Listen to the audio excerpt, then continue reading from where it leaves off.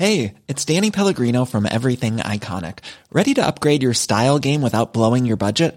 Check out Quince. They've got all the good stuff, shirts and polos, activewear, and fine leather goods, all at 50 to 80% less than other high-end brands. And the best part? They're all about safe, ethical, and responsible manufacturing. Get that luxury vibe without the luxury price tag. Hit up quince.com/upgrade for free shipping and 365-day returns on your next order. That's quince.com/upgrade. Everyone knows therapy is great for solving problems, but getting therapy has its own problems too, like finding the right therapist, fitting into their schedule, and of course, the cost. Well, BetterHelp can solve those problems. It's totally online and built around your schedule. It's surprisingly affordable too. Connect with a credentialed therapist by phone, video, or online chat, all from the comfort of your home.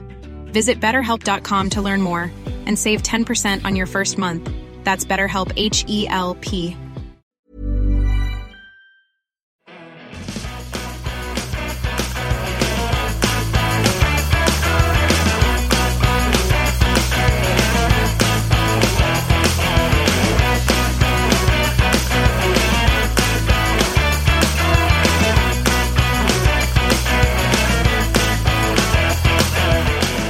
Hello, everyone, and welcome to Kilowatt. My name is Bodie, and I am your host. And as you might be able to tell from my voice, I am sick. So that's fun.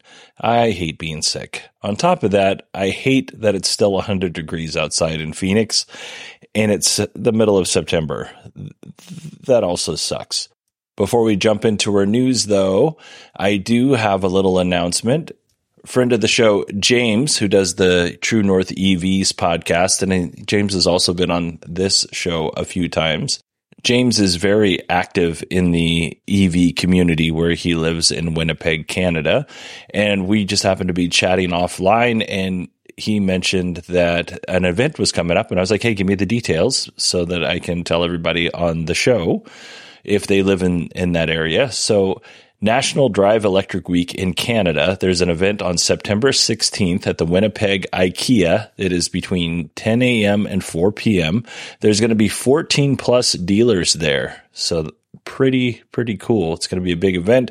I'll put a link in the show notes to the driveelectricweek.org website showing it's called Manitoba EV Fest. So I'll put a link in the show notes as well to the website. And if you see James milling around there, let him know I say, hey. All right, let's go ahead and jump into our EV news. LG Energy Solutions. They are developing a residential energy storage system, or ESS, or whole home battery, specifically designed for the U.S. It's going to be called the Prime Plus. The system combines a battery, an inverter, and offers either a 19.2 or 32 kilowatt hour capacities, which is huge. Prime Plus boasts swift installation, which they say within 10 to 15 minutes. I don't know how that's possible. It's compatible with existing photovoltaic systems, so that's good. If you're interested in purchasing one of these whole home battery packs, you'll have to wait till the end of September, but fortunately that's not very long from now. You can also go to the RE Plus exhibition in Las Vegas to take a look at it and get more information there as well. And I'm kind of hoping that they'll show this off at CES, because if everything lines up again, I am planning on going to CES or the LA Auto Show, one of those two places. Let's see here. Customers who reserved the 2024 Chevrolet Blazer EV can now personalize and order their vehicles, which is awesome. The RSE all-wheel drive trim will be the first delivered this summer. And by this summer, we're already into September. So I don't know if we're technically into summer, but they better hurry up, or out of summer. That will be followed up by the RS rear-wheel drive model. And then the base model will come out this fall. The top of the range SS model will be spring of 2024. The starting price for the base 2LT all-wheel drive variant is $56,715, and it will feature the following amenities: a 17.7-inch touchscreen, heated steering wheel, and a 280-mile EPA range. for $56,000, almost $57,000. If you bump up to the next model, the RS all-wheel drive, that'll be priced at $60,215. It offers the same range, but you'll get the additional features of ventilated front seats and a heads-up display. I'm not sure that's worth, well, no, the ventilated seats might be worth the extra $4,000-ish that you have to pay for it, $3,500. There is a rear-wheel drive version of the RS trim, which is the one we just talked about. That will get you a 320-mile range, but it costs more. It's $61,790. Now, I would caution you to take all of these dates that GM is telling you about. I would take those as a cautionary tale. GM has had a hard time getting these vehicles out in a timely manner. So maybe we'll get something by the end of September. Maybe we'll get something in November. I wouldn't expect it. I hope we do, but I wouldn't expect it. Let's go ahead and move on. If you own a Chevy Bolt EUV, GM is recalling the charging cords over concerns of electrical shock. So this is for cars built after September 2022. This is not a car thing. This is the charging accessory that was bundled with the car. So if you are charging with one of these charging accessories, just be really careful because we don't want you to get shocked. NIO is set to officially unveil the 2023 EC6 refresh. So there's already an EC6 out currently. This is the refresh to that. That's going to come out this Friday, and deliveries will actually start the very next day, which is insane. The first EC6 was announced in 2019, so about 4 years ago. The new EC6 will use the second generation NT 2.0 EV platform the NIO has. We don't have a lot of details on the vehicle itself. It is an SUV if you're not aware. NIO is taking an interesting approach to showing this vehicle off because it doesn't officially come out until Friday, right? But you can go to a showroom if there's one where you are. And some of these showrooms have this vehicle on display. You can even take it for a test drive, even though we don't know anything about the new version in terms of specs or pricing or anything like that. Now, if you do pre-order this vehicle, it'll cost you about $685. Pre-orders will close right before the launch event, and deliveries will be immediate. Now, I realize that NIO operates in Europe as well as China, but we don't have any information as to when it will be available for European markets, only the Chinese market, which we were just talking about. All right, let's talk about autonomous vehicles and fire departments. There was a recent incident involving a GM Cruise vehicle, which is a Chevy Bolt, and the San Francisco Fire Department. So on August 14th, a pedestrian was severely injured after being hit by a car. Not a cruise vehicle, just a car in general. The fire department has alleged, the San Francisco Fire Department has alleged the autonomous robotaxis obstructed emergency responders, leading to delay in critical medical care for the injured individual who eventually died from their injuries. The fire department reports that 2 Cruise autonomous vehicles stopped and blocked lanes during the emergency, which resulted in significant delays. According to the reports, the cars did not move despite attempts to manually take them over. The San Francisco Fire Department is claiming that this obstruction hampered transport of the injured pedestrian to the hospital. And they went on to say that the delays that they encountered contributed to the poor patient outcome. Now, Cruise's response to this is they say that they did not impede the ambulance's route to the hospital. The company provided video evidence to support its claims, showing that one of the robotaxis stopped at the intersection, but with a free lane to its right where traffic, including a small ambulance, was able to move through unobstructed. However, Forbes did look at the video and they noted that the smaller ambulance was able to get through that space. It was unclear whether the larger ambulance was able to get through. In the United States, or at least where I work, we have a couple of different ambulance sizes. We have the high top ambulance, which looks kind of like a Sprinter van, which it probably is, and or the Dodge equivalent.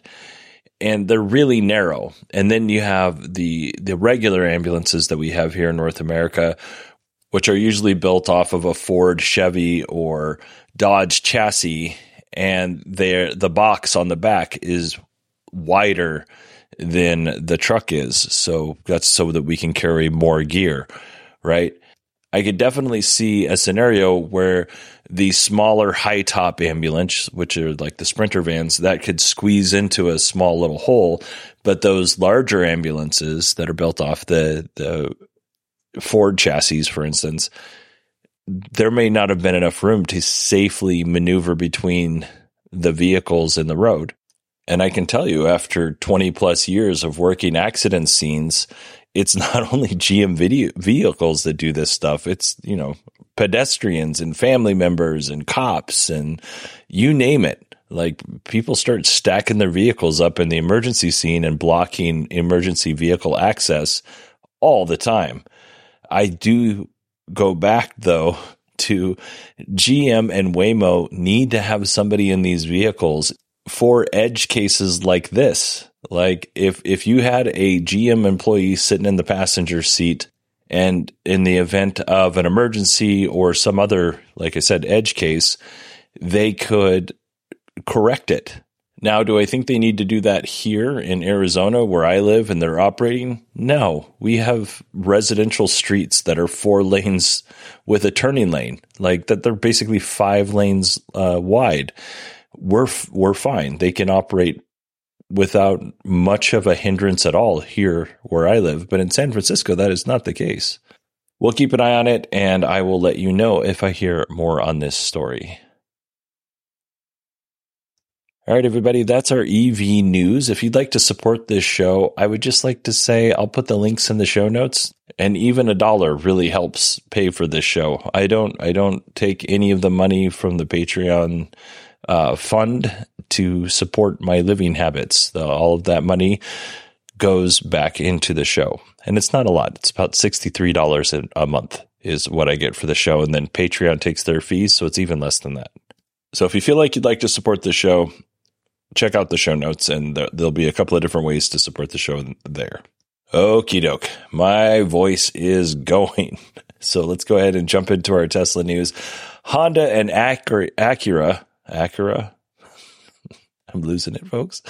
Honda and their luxury brand, Acura, will officially adopt the NACS charging standard or charging connector. I thought that they already had, because I'm pretty sure I reported on this that they did in fact adopt it, but now it's official. Before it was not official. So if I said it was official, I got that wrong, but it's official now. Speaking of unofficial, according to Electrek, Tesla has started installing Powerwall 3s, but has not yet officially unveiled the product. So will we hear from them at the Cybertruck event? Maybe, probably not, though. I don't know what the advantage of just installing the new Powerwalls would be and not officially announcing them, unless they're just testing them. I don't know.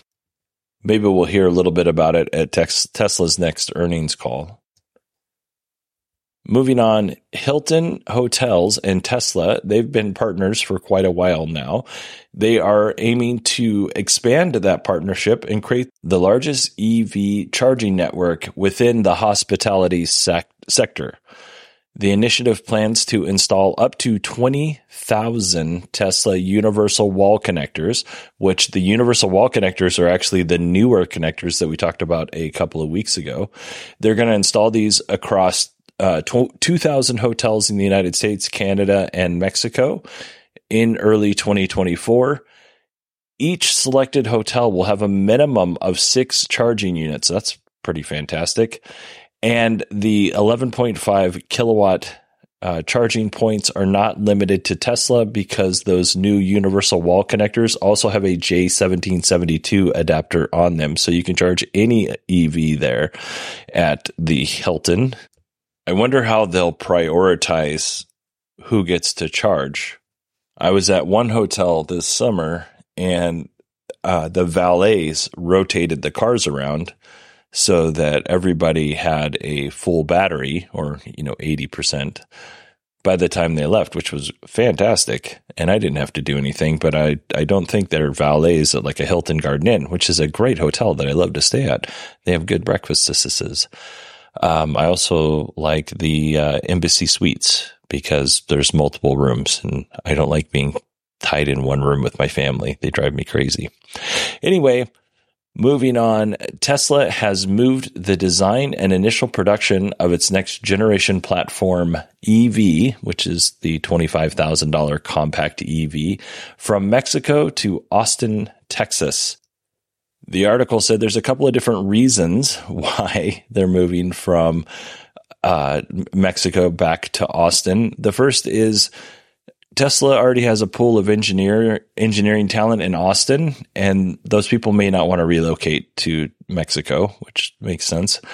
And then Tesla had an easier time obtaining permits in Austin, where construction can also proceed more rapidly, and that makes sense. And Tesla's existing infrastructure in Austin facilitates quicker testing of production. Yeah, I mean, right now, Mexico isn't even